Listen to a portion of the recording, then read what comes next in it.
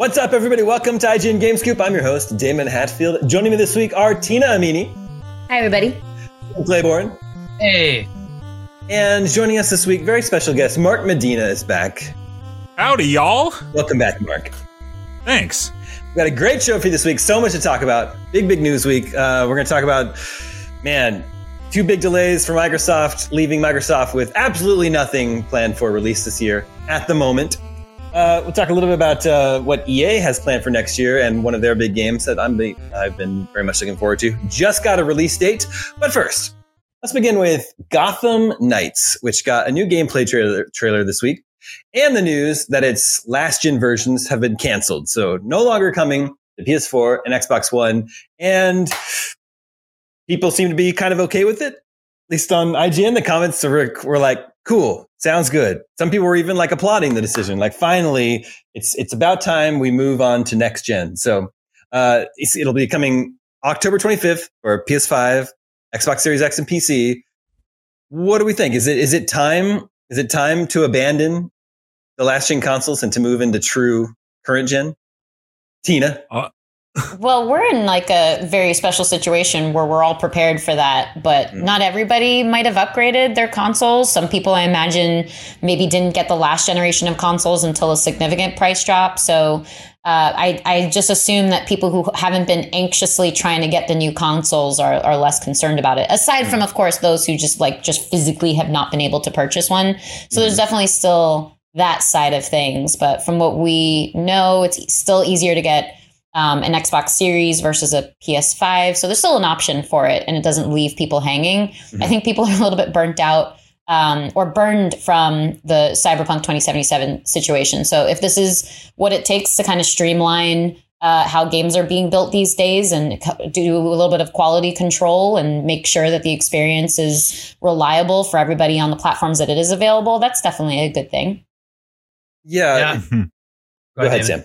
Nope. Okay, well, I would like to see it manifest in like a really next gen looking game. Like, the extra resources went into like a crazy cool looking game, and like that's not really where this game is at. Now, I go back and forth on like I think the game will probably be fun, and I can caveat that later. But I think like the free flying aspect of it and the way the characters are moving through the city, like that's pretty next gen-y, although I think games could have done that last gen. But it's always impressive with draw distances and stuff that you see now. So I don't know. I just like, I was hoping for like more of a glorious leap by the time we had next gen exclusives, but Tina's points all stand for that. I just want to make a separate point there. Yeah, I guess it's kind of anticlimactic. Like, this would be easier. Not like this is clearly a game that could only function on the next generation of consoles. Yep. Yeah, I think Rift Apart was like a better like showcase of like this is next gen because it has to be. And so for this one, this is weird because Rift Apart was always going to be next gen. So for this one to be like, this is the game that like we just can't make a last gen version of. Like if they would have been like, hey, God of War Ragnarok, we decided to cut the PS4 version. It's just too pretty of a game. I think there would be like a celebration. But like for this one, you're like, this game doesn't look that much better than 2015's Arkham Knight. So it's like, it's kind of strange that it's like, this is the game that's like getting that treatment, but it could be cool. I want to mention, I was just at a Target 2 hours ago and there was a pallet of PS5s. Whoa. And I'm like, what is happening?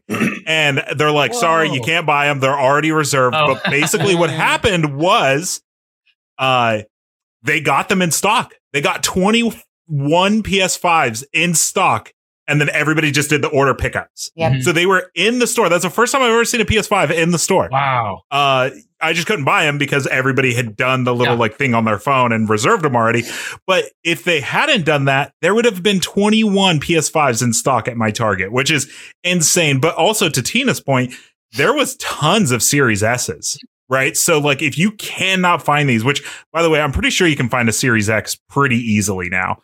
But if you needed to play this game, Series S is like readily available now. And I presume there was PC it's going to be cool on, right? Mm-hmm. No. It's interesting you mentioned they didn't want to, have a Cyberpunk situation. Cyberpunk came out in December of 2020. So I just feel like they had a lot of time where they, that they could have like decided to move this game to next gen rather than wait till 6 months before release. So I just wonder if that's really the reason or not. I don't know. Yeah, that's true. I mean, we're seeing to your run a show lineup point earlier, Damon, like we're seeing lots of delays. We're kind of feeling like the impact of the pandemic. I know people are frustrated about hearing that as like a quote unquote excuse, but that is the reality of development for 2 years, work in a working from home capacity where everyone's still struggling to figure stuff out. There are still tons of shortages that are impacting, frankly, every industry. So this is just how it's reflected from the games industry for how things are struggling now. We don't have the inside scoop on exactly what the reason was for dropping those platforms, but it does seem like the general trend is it's difficult to be developing across generations, and the industry in general is very difficult with crunch and those kinds of conditions. So where you can make your cuts and still appease your audience, still deliver something of quality, why not kind of do something like that if you're not going to be ostracizing a lot of your audience? And I think, What are we, 2 years into the next generation of consoles? So that at that 2.5 years. 1.5. Yeah, we're almost there. Yeah, that's true. We're kind of getting into the period of time where, aside from some of the shortages on the hardware side, we're getting to the period of time where people who are excited about these games and these experiences, they're the ones who are hustling over to try to get their hands on those consoles, and should be accessible on that level too. Do you think making an announcement like this, canceling the last gen versions so they can focus on the quote unquote next gen versions, current gen versions, do you think that sort of puts more pressure on Warner Brothers, because now there'll be even more scrutiny on the titles? People will be like, let's see if this looks really next gen now that it's not being held back. Right. It's at the very least got to be polished. Like it can't be a giant buggy mess. Not that any game ships like super perfect. There's always going to be patches and adjustments. But it can't be a Cyberpunk 2077 launch situation for sure. Yeah, unless there was like an entire B or C team working on those versions, I presume these resources go back into polishing this game and getting it out this fall, which is like, that's cool. Like, let's do that. Yeah, I think that's a good choice, At least there's something coming out this fall. Indeed. We know one game. I would let you make that a great transition to the next topic, but I got to talk about the game a little bit. Yeah, I was going to say, how are we feeling about Gotham Knights in general? Yeah, I think, so I really... listeners will know this already. I really like Arkham Asylum. I didn't like the sequels that much, even the second one, which I think is a lot of people's favorite game. I like the containment of Batman on the Arkham Asylum Island and how that made it a Metroid game that was really cool. I think that worked a little bit in Gotham, but there's just a lot of like invisible walls and flying around and stuff that was like, it was more like an open world game, like a GTA. And I want to make that distinction. Like those are two types of games that people like a lot. So more power to you to like those games. I like Metroid games more, and I thought Batman Arkham Asylum was special for that reason. Now, I think that, people basically that are like those two sequel games, that's why this game exists, is because they went that direction, right? They're not going to pull it back. They're doing bigger, more characters, more traversal, more combat. And, that's potentially in balance with puzzles and stealth and stuff. We saw a little bit of that, but I really like that stuff. I really want to like crouch above, the rafters as, I guess, Batgirl in this and prowl around and do stuff like that. So it remains to be seen, because we've seen a lot of action and traversal. Yeah. We'll see what else is in there. Yeah. The action, the combat looks good, but the game is being built for co-op now. So I don't know what that means for, the previous sort of stealth elements of these games. Oh, I mean, you take out like so many stealth games where like you take out the guy on the left and I'll take out the guy on the right. I actually love that. And it plays out really cool too. Yeah, you feel like really SWAT levels of just like expertise in terms of taking down people level by level. And more generally speaking, I'm really curious about the story. I think that's going to substantiate a lot of it. Because on first brush, I'm kind of thinking, all right, it looks like a really pretty Batman game, like the Arkham series. It's very similar in that sense. And there's some shots that are really beautiful. Like they do look a little bit more next gen, at least relatively speaking. There's a little bit more variety in lighting and some color. But I think it's exciting that there's a little bit more crossover in the comic book world in terms of what we're seeing in games and what we're seeing in movies and TV shows. If you didn't grow up with comics, like I really like comics, but I've read certain comics. I don't have a lot of exposure to a ton of them. So I feel like for me and for people like me, it's a good exposure to some of that lore. So the fact that we're going to be diving into the Court of Owls and kind of exploring that and get exposure to that. Like, that's really enticing. So I hope the story is as good as that, like, stealth takedown and then other types of combat that we've gotten really familiar with in the Arkham series. Mark, how you feel about Gotham Knights? I don't want to go against the grain too much, and they still have six months to pull it together. I was watching the gameplay, and I was like, I don't know. This doesn't look that fun, to be honest with you. Like, it looks a little like it looks very unpolished, in my opinion. There's a lot of talk, like the guy who was playing the game, like whoever captured this footage, just like made a lot of mistakes. Like, he gets hit a lot, and like those bombs coming off the car. Yeah, like when he's doing the motorcycle sequence, into the bombs? that dude takes every single hit. So I was like, huh, and I did a little confirmation bias, and I went to the YouTube comments, and it was like, that's all the comments were like, woo, this looking a little rough, right?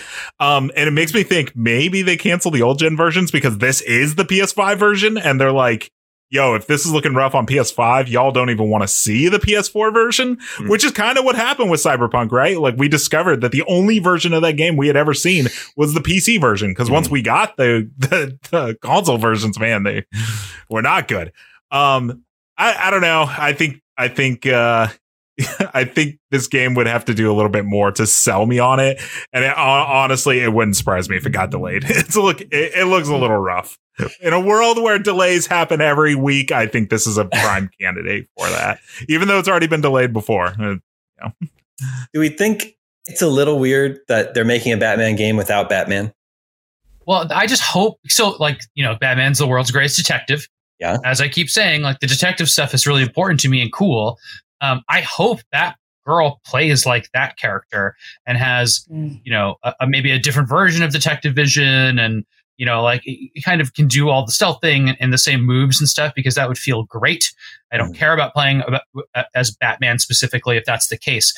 The character that like has magic double jump, like that's just not for me. Like, it just seems strange. But I also like the Court of Owls, the stuff that Tino was talking about. I'm curious about the characters. They're all like based on characters that I do know from deep cut Batman stuff from like the 90s and early 2000s stuff, but like barely. And then like, then the other character they showed is, is it Darkwing? Is that who they had in there? It was like a version of Robin. And I think they all are. Nightwing. Nightwing, yeah. Nightwing, yeah. Yeah, he had the batons, like that. That's all kind of silly to me. But what really turned me off about that character, both characters, is that Nightwing skates back and forth between enemies, and it looks a little silly. And then I don't know what the other guy's name is.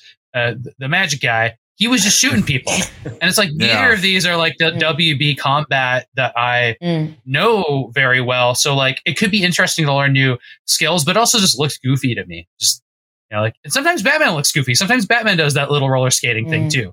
It's not perfect, but.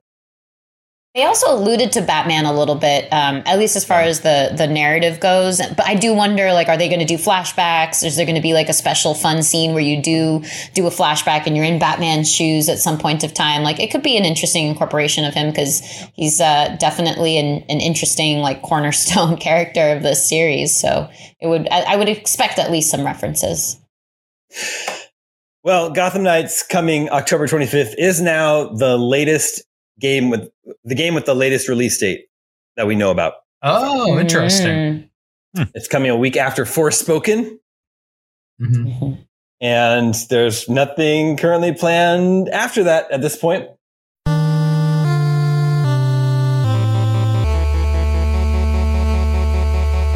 Yeah, that brings us to our second topic. Both Starfield and Redfall delayed.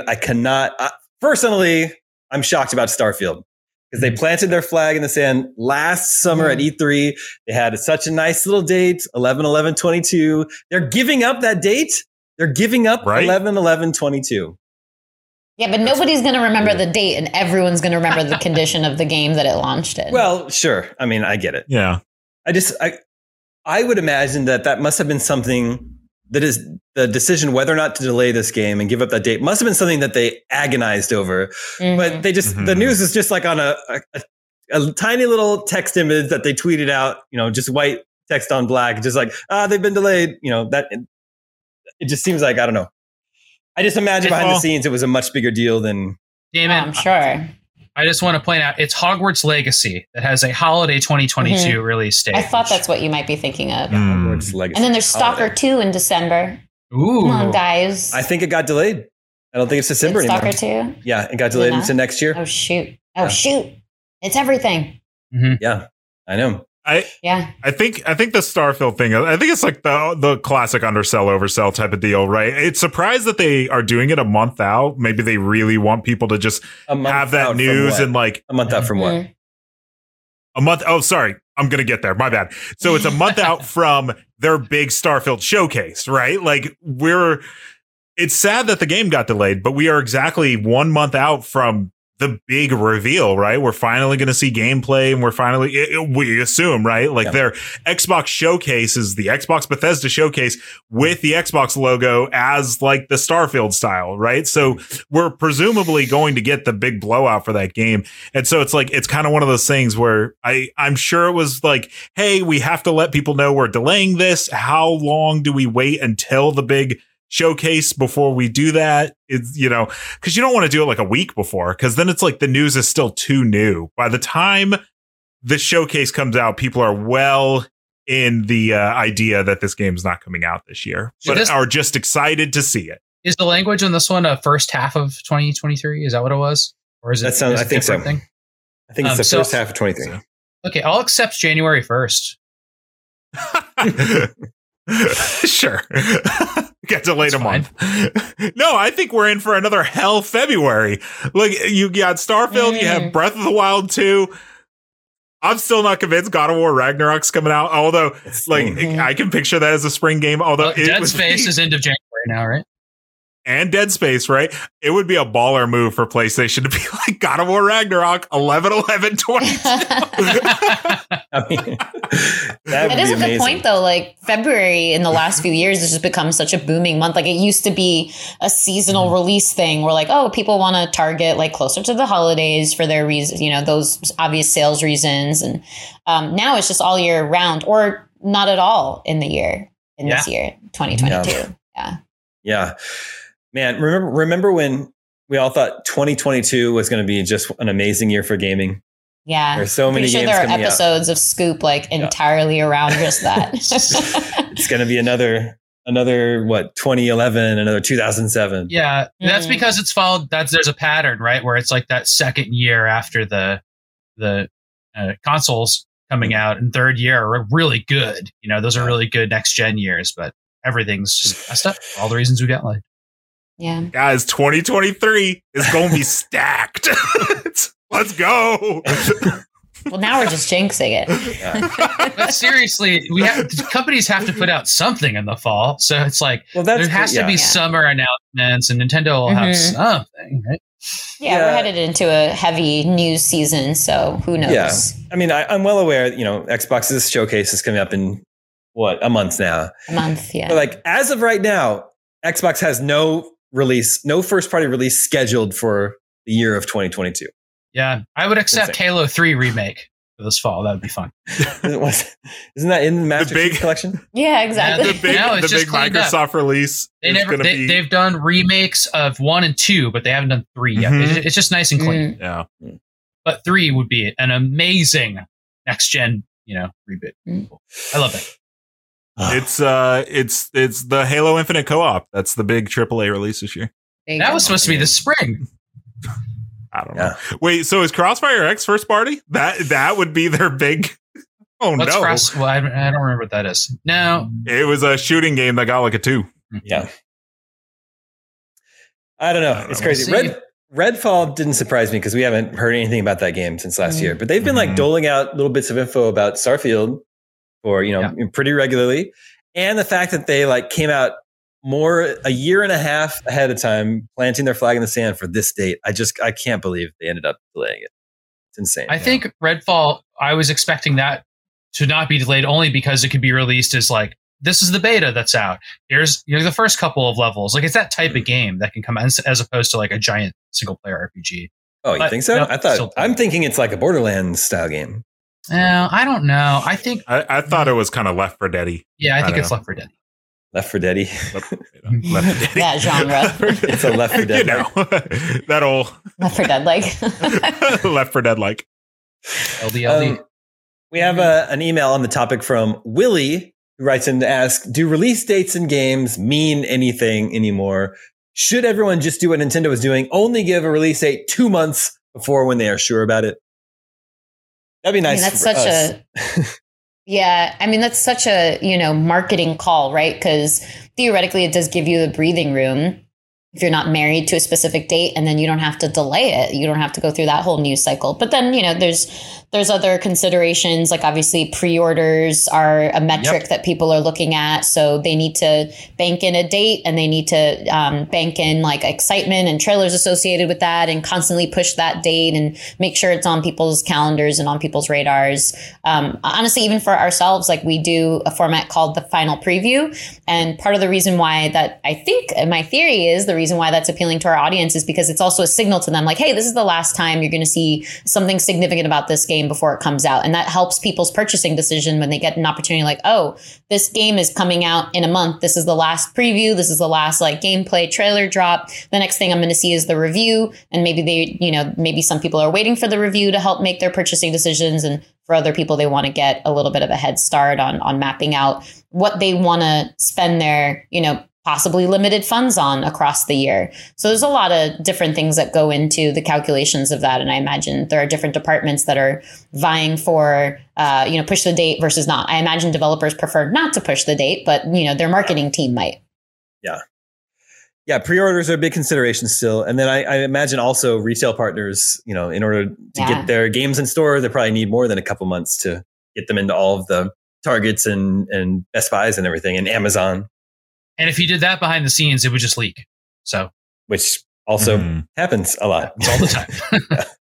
Yeah, I think it's a safe bet to just be like, we're going to wait until a month before. But I think that's a unrealistic thing. Are we going to talk about the fact that Bullet Train got delayed? That was the sadder news of. I'm really excited for that movie. We usually save extracurricular activities for the end if we have time, Mark. After the credits have rolled. Oh, I think the other thing about release dates is that any like big publisher, they don't want to share their release window with any similar game. They don't want to have another Horizon situation on their hands. So a game that's as big as Starfield, Xbox, Bethesda, they want to reserve their release date ahead of time so that no one else wants to even get close to them. Of course, now 11/11/22 is up for grabs. We should take it. We should. Let's do episode 700 on 11/11/22. We should have saved GameScoop 666. We should. We can just do it again. We make it up as we go. Yeah, that's true. Nobody there are cares. no rules. Yeah. we can just do it again. Yeah.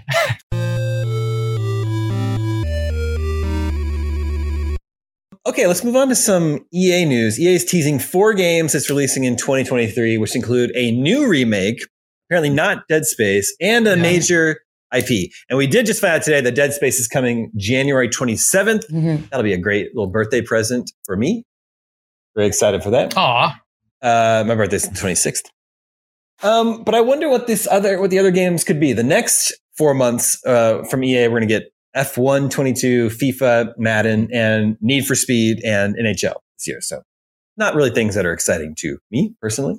But in Q4, their fiscal Q4, which is January of March next year, they've got this major IP, a partner title, a remake, and a sports game. So I don't know if it's not if a remake from EA isn't the Dead Space we already know about. What could that be? I mean, the exciting options are all BioWare games, right? So I mean, yeah, okay. So here's the weird one. In 2019, EA did re-up the trademark for Jade Empire. But who cares about Jade Empire today is the question, right? Well, versus Mass Effect or something, right? Actually, our commenters, I was looking at our comments to see what our community was most excited about. I saw a lot of people talking about Jade Empire. I think, gamers of a certain age probably have some fond memories of Jade Empire, but it's not a heavy hitter today in 2022. I don't think. And they're not referring to KOTOR? Well, because KOTOR is going to come from Aspyr and Embracer. Yeah. Yeah.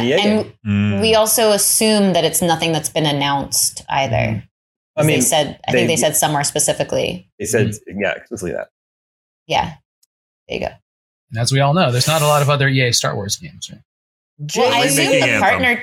Yeah, like I assume the partner title could be. Right, a new Jedi game. Star Wars Jedi, the next one. Although I suppose that's announced. That's officially announced. That's not official. It's not? No. We're just assuming. What is it? We're assuming the next Jedi Fallen Order game. It's been announced that they're making it, but like they haven't like unveiled. Right. Here's the official title. Right. Here's what it's all about. So that could be the timing of it. That could be that game because a lot of people are thinking that's going to get announced in a couple weeks at Star Wars Celebration. Right. Yeah. I don't know if it's hard to think about what counts already, and it's like But I think the cool thing is that EA has some games to announce. Like, when is that going to happen? Is that going to happen in this summer window? And I hope it does. Remakes, have they said if they're doing their EA Play thing? They're like normal E3, but not E3 thing? I think they've said they are not doing it. Right? That's what's weird, huh? Is Mirror's Edge an EA game they could remake? It is an EA game. I don't know why they would remake it. The sequel was like, man. Yeah, that was another Xbox game. I just want more Anthem. Just me. Just make it. Oh my gosh, that is insane. I like Anthem. They did that game dirty. Mark also likes Mass Effect Andromeda. Oh, great game. I haven't played it. Fantastic. Wasn't that first? I was just going to say, I've seen a lot of people kind of coming around on that game. Like, I played it when it was very buggy. And then I think some people who picked up on it, it's probably the same Cyberpunk kind of conversation too. Like, you either played it in a good condition or not. And that's kind of your memory of it. But I've seen weirdly recently people talking about Andromeda, maybe because of this conversation about theoretically what could it be? Because we know there's another Mass Effect game coming. We know there's another Dragon Age coming. We know there's plenty of BioWare. Yeah. Yep. An early Dragon Age would be an interesting remake. Yeah, but I think it'll be something. Damn it. I think it was a visceral reaction. I think like smaller games are what we should expect because these giant games with giant development cycles are probably difficult to remake versus smaller games. So maybe it'll be, Madden 92. I wonder if they would remake an SSX with like the Tony Hawk package. Because that was, everyone loved the Tony Hawk 1 and 2 remake. That's what I thought the sports title would be. That counts as sports, right? Mm-hmm. Well, but sports. But it's also a remake, unless it's a new SSX, I see. Yeah. Mm-hmm. And I also think they have their college football game that's announced that a lot of people think maybe that's what the sports title is. True. The other one for the major IP could be, they announced Skate 4, right? Yeah. I think 2 summers ago. Also very unceremoniously, though. It was literally just like, Skate 4, and that's it. It was a dude at his desk being like, we're making it. It's happening. That game. It's a thing. Yeah. And to be fair, they've been hounded about that series. And I forget there was, there was a former EA representative who was on Twitter and just said Skate, and literally everybody blew up thinking, this is clearly a tease or a form of an announcement or an announcement to an announcement. So I think the pressure was on them to say something about it being in development. Skate is an open world skating game that will take a very long time to make. So I wouldn't get our hopes up of that coming out early next year. Okay. But it was announced a very long time ago. So very long time ago. That was like it was 2 years ago. 2 summers ago. Yeah. How long do you think it takes to make games, Damon? 5 years. Breath of the Wild 2 has been delayed for longer than that. That's true. That's true. Well, at least we know Dead Space is coming January 27th. Man, that's a Friday. I'm just going to take that day off. Nice. I'm just going to play Dead Space. We're also excited for Dead Space. I think that's cool. Yeah. Mark, have you played Dead Space? No. Yeah. Oh, I didn't know if I should say it or not. I've never played Dead Space, so this is a good opportunity. Interesting. Yeah, honestly, all the better. Yeah. I'm jealous you get to experience it for the first time. Yeah, I've never played KOTOR either, so I'm like, well, I might as well just wait. Yeah, just wait for that. Definitely.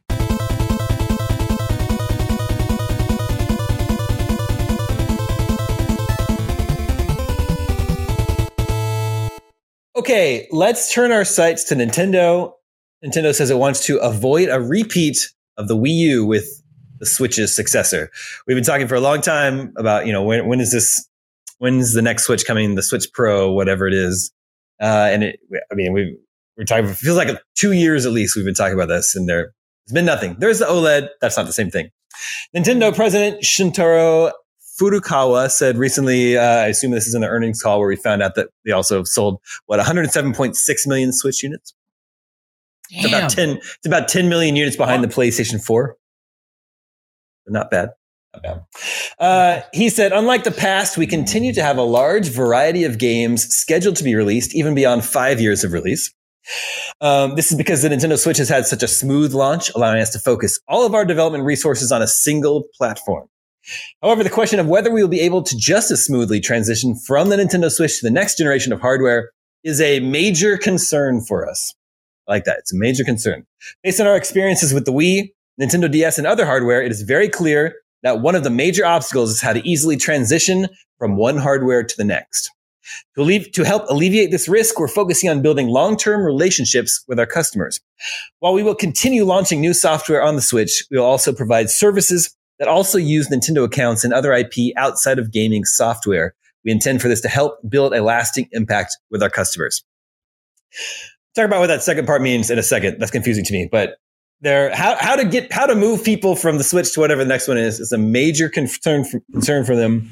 One of the major obstacles is how to easily transition from one hardware to the next. So what I think the situation that Nintendo finds themselves in, very similar to the Wii, is that the Switch has a very large casual audience. And I don't mean that, in a negative way. I think that's a fairly accurate description for a lot of people that like to play games, but, don't need to play their Nintendo Switch in Tate mode so they can play every hardcore bullet hell shooter from the 90s that they love, like some people.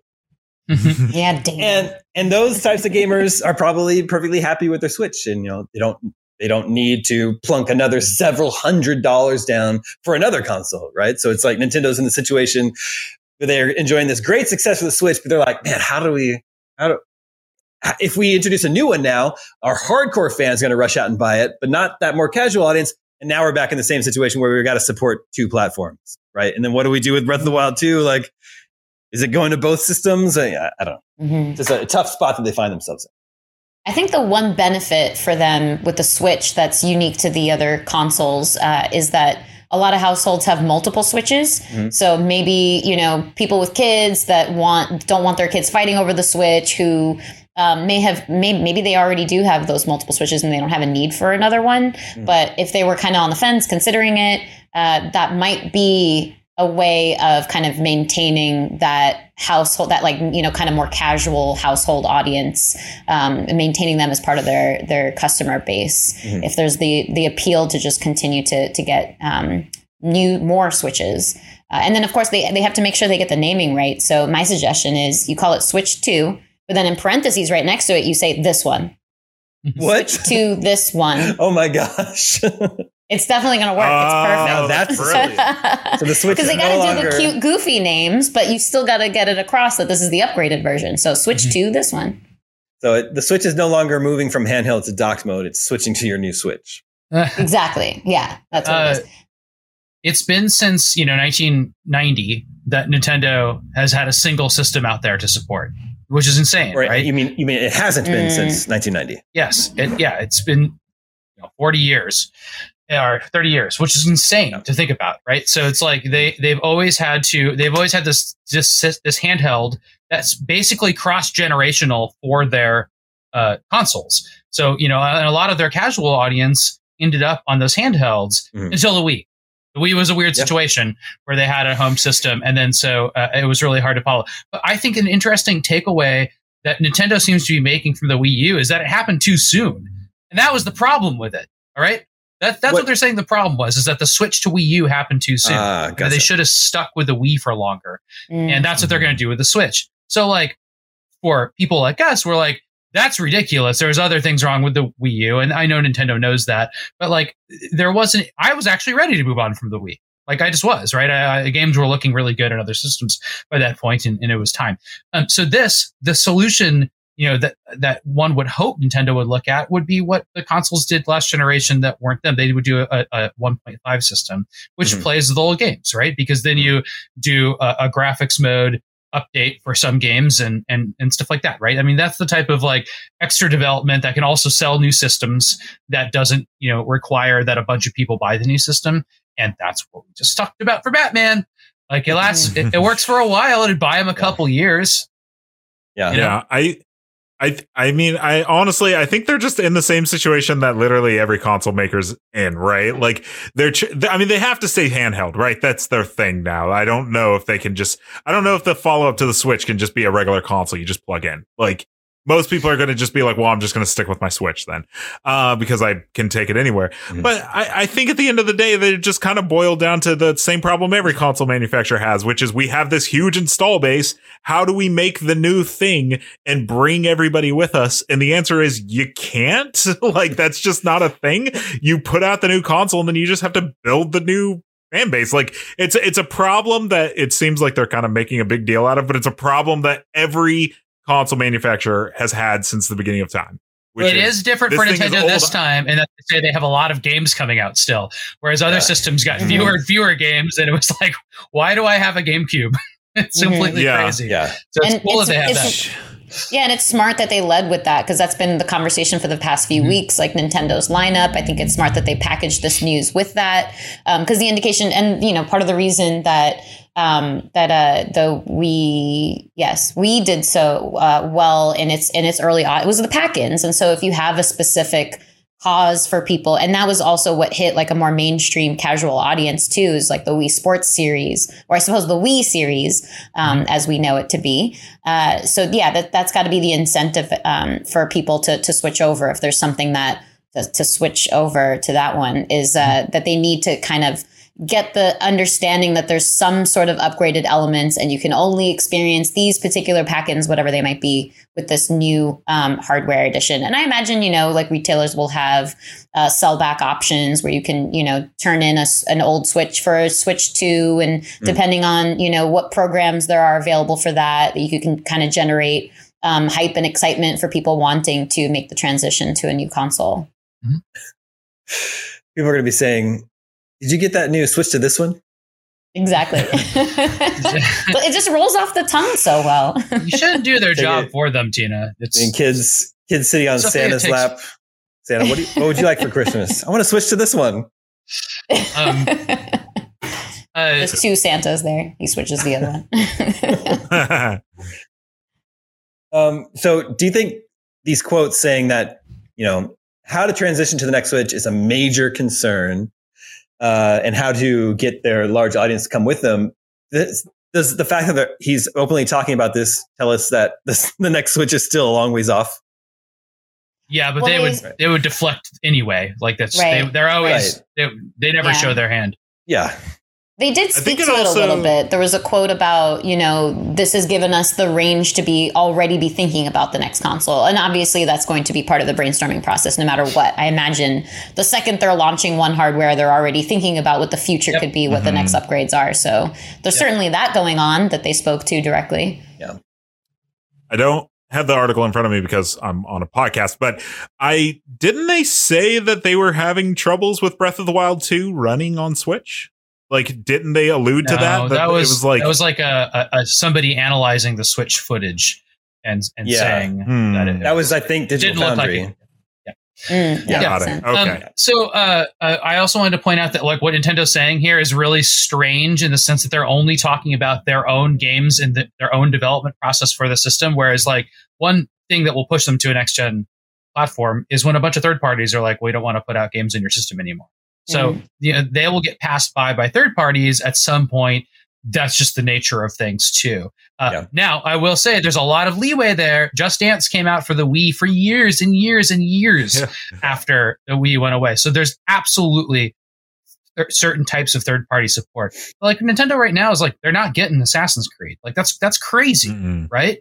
Like you would think that for they're couple of years. They're getting Alan Wake though, right? That was the announcement today. Yeah, the original Alan Wake, Only a couple years late. And they have some older Assassin's Creeds. Everybody has older they like remade them all.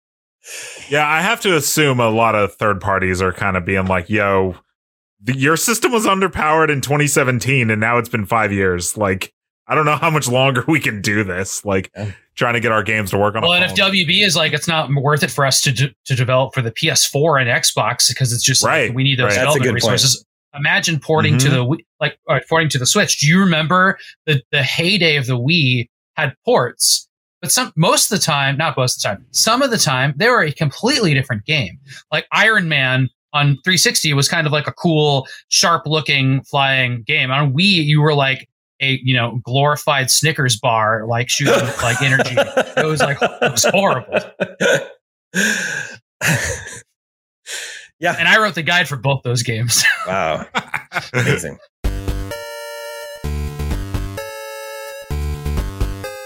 Okay, let's check in with the listeners. Hi, listeners.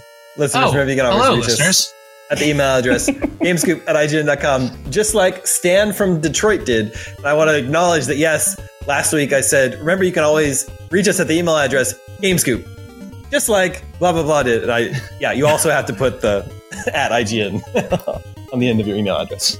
Anyway, Stan from Detroit says, hi, Omega Cops. I'm thrilled to see that Damon is still enjoying Elden Ring so much. I'm on the second to last boss, if anyone's curious. I am nearing the 200-hour mark. This is Stan from Stan talking now.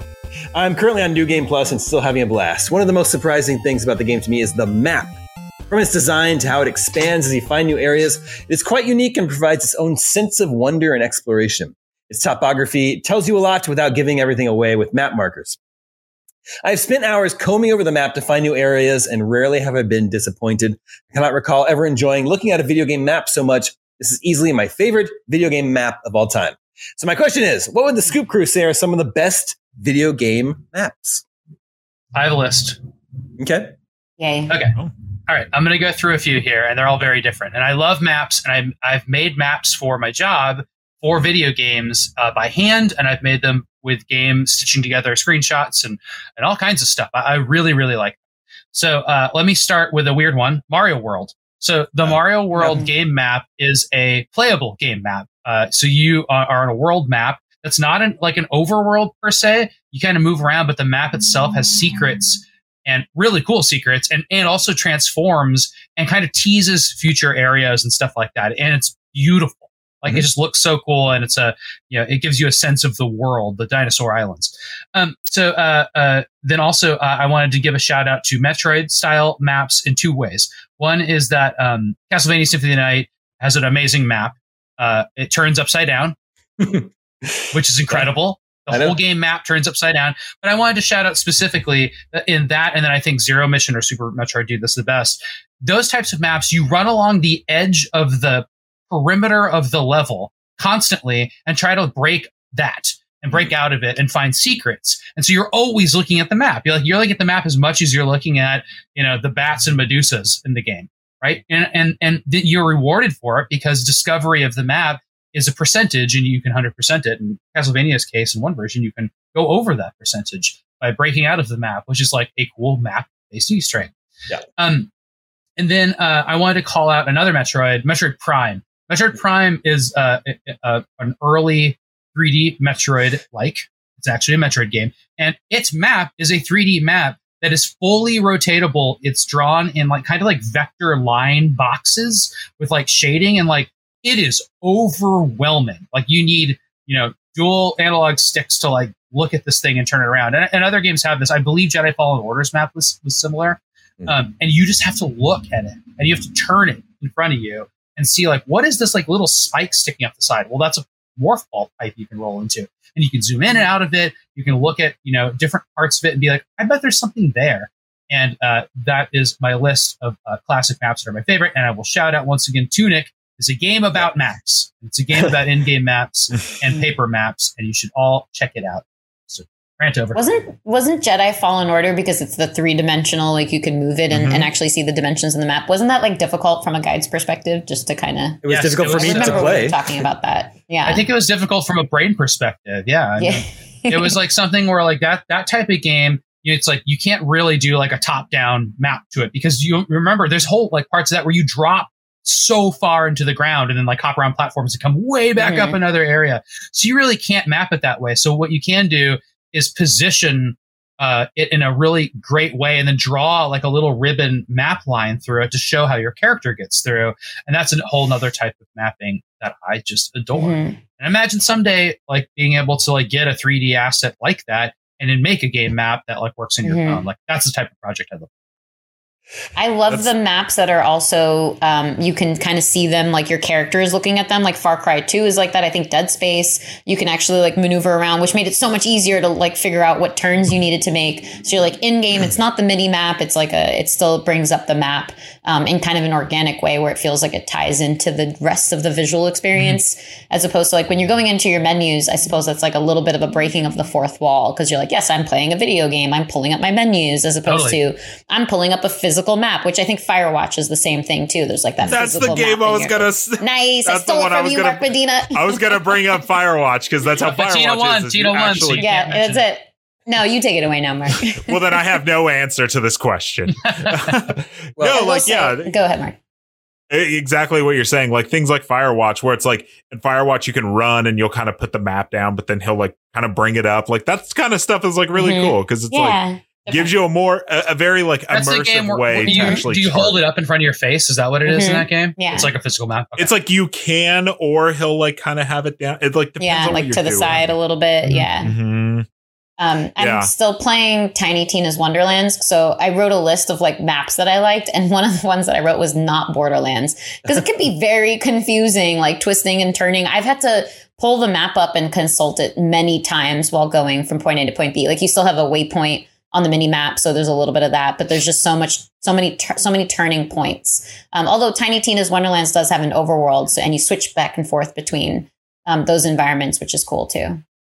I want to give it. I was going to say Borderlands is a lot like Jedi Fallen Order, where it is a very like digital but kind of like 3D map that's like very hard to like navigate sometimes. I don't like maps that are for 3D games that are just 2D. So it's like I'm standing on this object, but it turns out it's in like a cave beneath it. I mean, that's Halo Infinite had some stuff like that. And like, technically, it's a puzzle clue and it's interesting, but it also drives me crazy. That's long been a problem with like Assassin's Creed and Far Cry games. So I wanted to shout out those games and Fallout for one funny reason, and Witcher also, because the map screen is the map screen. They're generally functional and good. What I like is the simulation of the map screen in the bar at the top that I believe, I'm going to put my fingers up where it goes. I believe Fallout invented it. Maybe Fallout 3. Like the compass that shows their direction? Compass, yeah. So it says north, south, east, west, and then it has a question mark on it, right? You can put a waypoint, and you're like, I'm going to go explore. And you say, I'm going to go towards that waypoint. And then you realize, like, oh, I'm starting to pass by a little question mark. And you're like, I'm going to go over to that question mark. And that gameplay loop is in so many games now, and I love it. I just love it. I can't resist going and seeing, like, just uncovering that question mark and potentially just doing the whole side quest because I'm just there, you know? It's really appealing to me. And that's all. You would not see these things in the game because games aren't that good at that right now. You know, like sometimes it'll be like, oh, you see a trickle of smoke in the distance or an enemy walking or something. That's really cool. Like I like that. But most of the time it's like your eyes are just on that compass. It'll be interesting to see what happens with open world games in the future, because Elden Ring has been a huge success, and Sam, it has that compass at the top. It has that compass at the top, but there are no question marks that appear. Yeah. So. Only the waypoints that you set. Yeah. Yeah. Elden Ring is such a good map for like so many reasons. For one, the map itself is like a puzzle, right? You start to learn the map so much, like you start to see, you're like, okay, you see the like little circle and you're like, all right, there's those one of those like boss rooms, right? Or like you see the like little purple crystal thingies and you're like, that's one of those mines. Like it becomes this puzzle. But not only that, when you first enter Limgrave, the map is what it is, right? It's a full screen map of Limgrave that you have to uncover, but like there it is. And then only until you visit other places does the map zoom out. And now I've gotten so far in the game, I also haven't beaten it, but I'm getting close.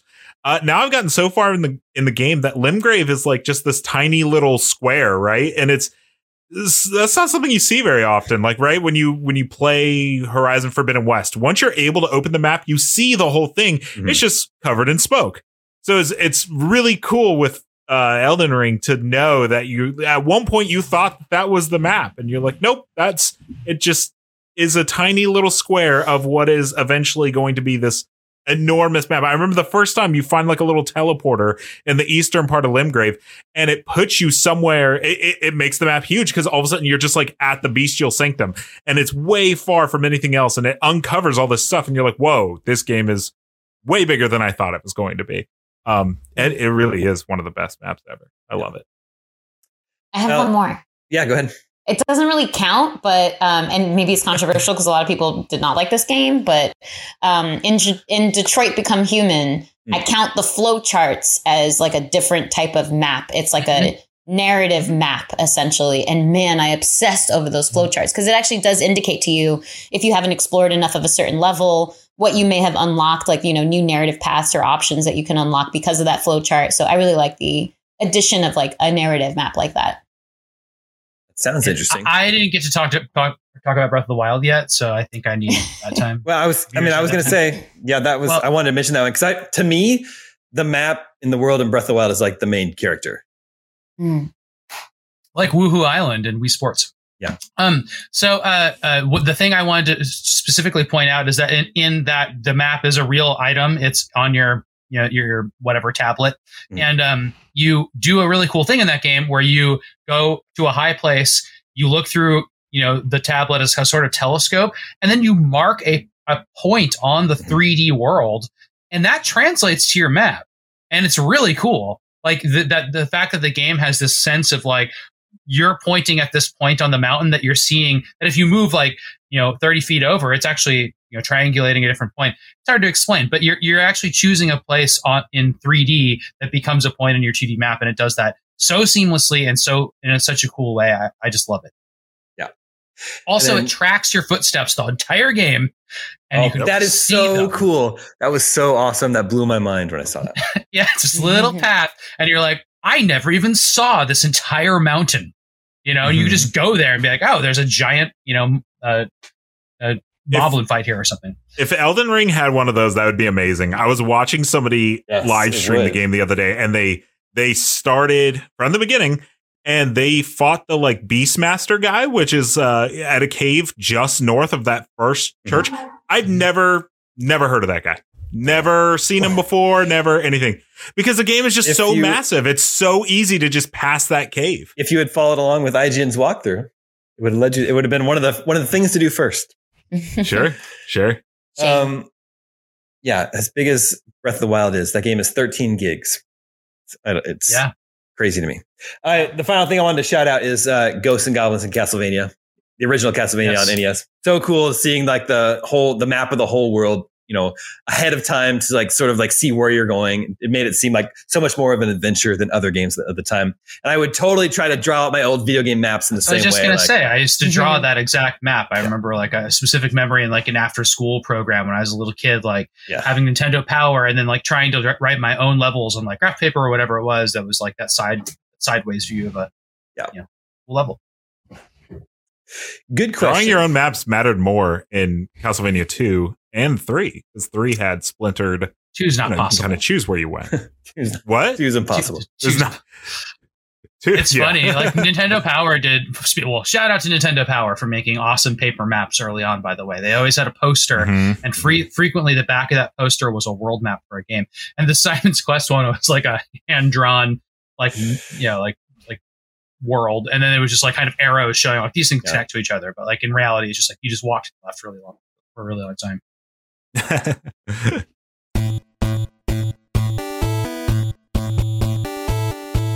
And that brings us to Video Game 20 Questions. Our suggestion this week comes from the listener in Puerto Rico. Cool. Let the questioning begin. Badass name. Yeah. That's pretty cool. That's like a Christopher Nolan name. Puerto Rico's a badass place too. I would love to go. All right. Is this an open world game? Yes. Nice. Have we mentioned this game on this podcast? No.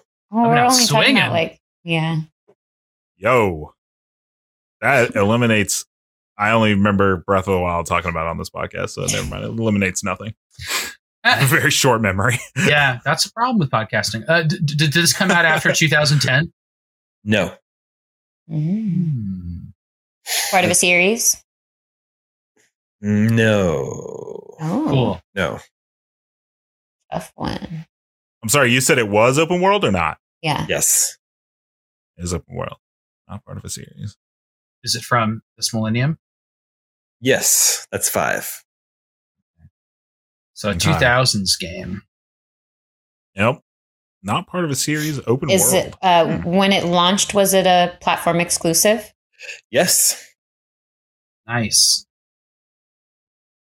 Should we Maybe drill just down one of which the- one? It'd just be a GTA or a Red Dead, True that. because they were all PS2 things to begin with. I was going to mention GTA's maps too, so that was a missed opportunity. Oh yeah, those. Well, I was going to Oh, bring that yeah. up too, just because they have the mini maps were like those predated GPS. Like that's Hmm. crazy. Mm. We were using GPS before GPS is in our cars. Mm. So cool. Is this a Rockstar game? Yes. Oh. Oh my gosh, here we go. And you guys All came right. with the right questions to start. But it's this not with. part So- of a series. Oh, maybe it's Is it Bully? the original? Oh, Smart. yeah. What else could it be? Really? What else? What's right. an Yeah. Like if it's Rockstar, it has to be. Okay, does the game take place at a school? Yes. Oh wow! Ah, dude, we got that so fast. Do the honors. All right, Yeah, do it. all right. Is this Bully? Yeah, that was 9 questions. Nice. Wow. That's definitely It a makes recent up for the last record. couple times I've been on because Yeah. holy smokes, it's been It is embarrassing. a recent record. Yeah. Bully. 2006 on PlayStation 2. Came to 360 and Wii and PC in 2008. Mm-hmm. And we talked about this recently because we were kind of talking about Hogwarts Legacy and how it was. Oh, the Yeah, all school set in setting schools. thing. Yeah. Mhm. I actually started playing this game for the first time a few years ago. So it's kind of incredible. This is coming up on Scoop, but already just such an amazing experience. Holds up by today's standards, mostly because there isn't another Bully and everybody's still, trying to, Right. begging for it. But Yeah. in lieu of one, it definitely still holds up. Yeah. I've never played Bully. Me neither. It's I would fun. like to play it.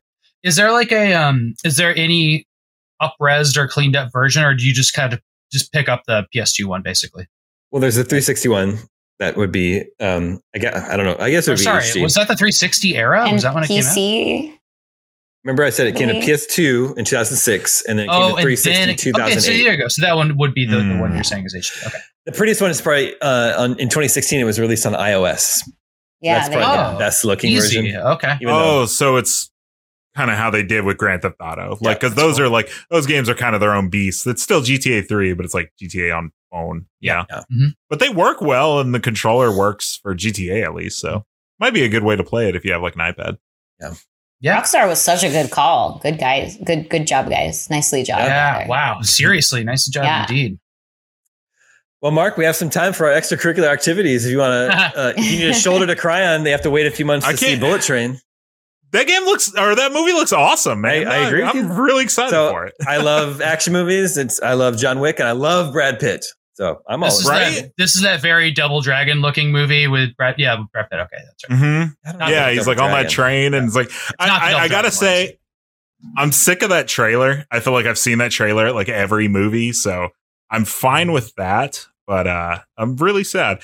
Yeah, we try to turn Podcast Beyond and do like an entertainment podcast every so often. We talked about Severance for like 2 months straight on that podcast. I Got like a lot of people to watch it. I like what I've seen of Severance. My wife does not like it. So Really? I have to like find time to watch it on my own. You have to solo it. Very good. Damon, Let can me you solo name? Severance. Yeah, let me solo Severance. can you name a brawling beat 'em up game that's first level starts on a train, specifically on top of a train, and it's one that you and I have played together in the arcade. Is it Bad Dudes? That's right. It's Bad Dudes. Got it in one. I think the Got it, train. a new record. I think the train is level 2. But Is it? Yeah. That's surprising because I remember you and I were like, let's play Bad Dudes. And we're like, this is going to be great. And then we played it for like 5 minutes and I was like, I can't play this anymore. I think I only like it because I had it for the NES as a kid. Yeah, the president remained unsaved. Yeah, that's true. Mm. Has anyone finished Ozark? I'm sorry. No, I've only watched season 1. Okay, well, I'm watching it's over Barry now. right now. It's over now, and I think the last season's very bad. Well, I was going to say, I've heard that it did not stick the landing. They did not stick the landing. That didn't there. give me. It was well, like, I've avoided hours of show now. That's great. It's like it has a lot of the whole show has a lot of similarities to Breaking Bad. So this was kind of like Netflix's Breaking Bad, but the way it ends is a good reminder that this is not Breaking Bad.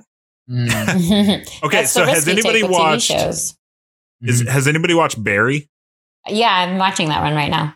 Season 3. So I'm almost done with season 1, and I have to admit I don't get the point. So I'm trying to push through. Is it worth it to push through? Like, I'm not hating it. I just don't get the point. I don't understand what's like so appealing about it. So I actually, when I first started watching it, I fell off about midway through season 1, and then season 3, started to come out recently, and people were talking about it again. So I rewatched season 1, caught up, and now I'm on season 3 with everyone else at pace. And I think it gets a little like you get into the genre a little bit more because it's both goofy in the premise in general and how it starts and like what you might expect from some of those actors. But it gets a lot more serious and a lot more dark. And then it's a balance of kind of some of the more emotional backdrop stuff. So it gets a little bit deeper into that side of things. I'm enjoying it. That show sounds It's great. short episodes. That's good. Short episodes. Last one from me. I just finished What We Do in the Shadows. Nice. Amazing show. I loved it. If I can rewatch that show endlessly, so that's cool that you're watching that. But I really did like, it's real Scoop Jim. Yeah, exactly. If you can, if you make it through the first couple episodes, I really recommend Our Flag Means Death. That's what I've heard. Yeah, you'll see some similar. It's similar. It's the cast, right? So you'll see some of the same people. And Taika Waititi did both, and he's amazing in Our Flag Means Death. And it goes in some places where you wouldn't expect. If I just finished that myself, I really, really have been watching some bad Star Treks, like bad. Like they just Wait, are you watching Strange New Worlds? Yeah. I'm watching Strange New Worlds, and I like it. Yeah, I watched the first episode; it was fantastic, and the second one I'm going to watch tonight. So that's great. Yeah, but I also have the watched second one ready to go. 4 other Star Trek series recently, including the cartoon I missed. So. Why are there so many Star Trek shows now? Strange New Worlds is the only Star Trek I've ever watched.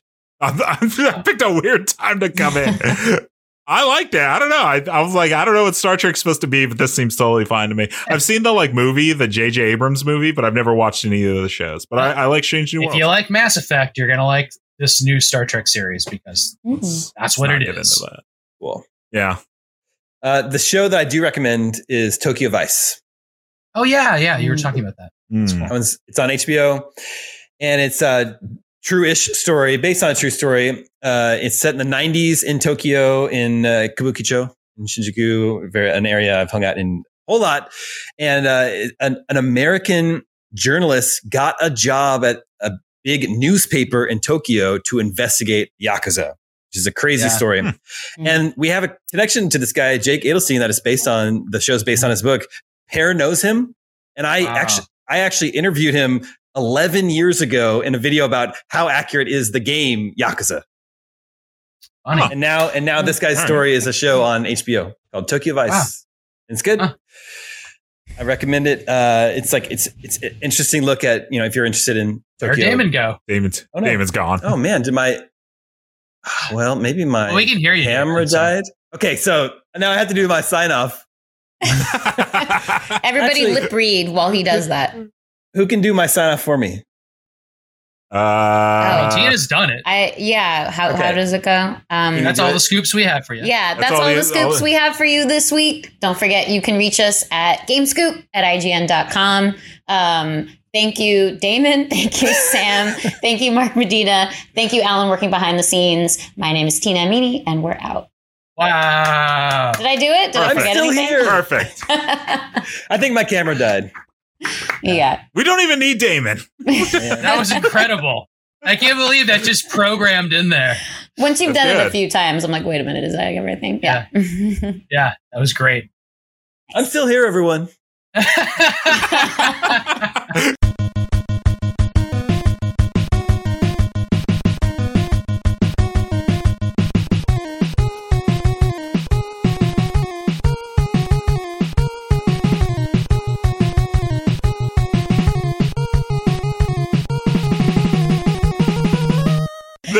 We can still talk about TV shows. I can go on. Yeah, we can talk about Halo all day. I'm not up to speed on that one this week, but a bunch of headlines spoiled some stuff about that episode. So Not even started it. not our headlines. Other people's Oh, Not sure really? it will. Okay, it hasn't been spoiled for me yet. Oh, I'm looking forward to checking it out. I'm sure it's like, a fraction of the episode, but still I was like, oh, so that happens in the episode. Okay. Yeah. Good to know. Okay. Mhm. Sorry, is this podcast over? Are we Yeah, still it's going? over.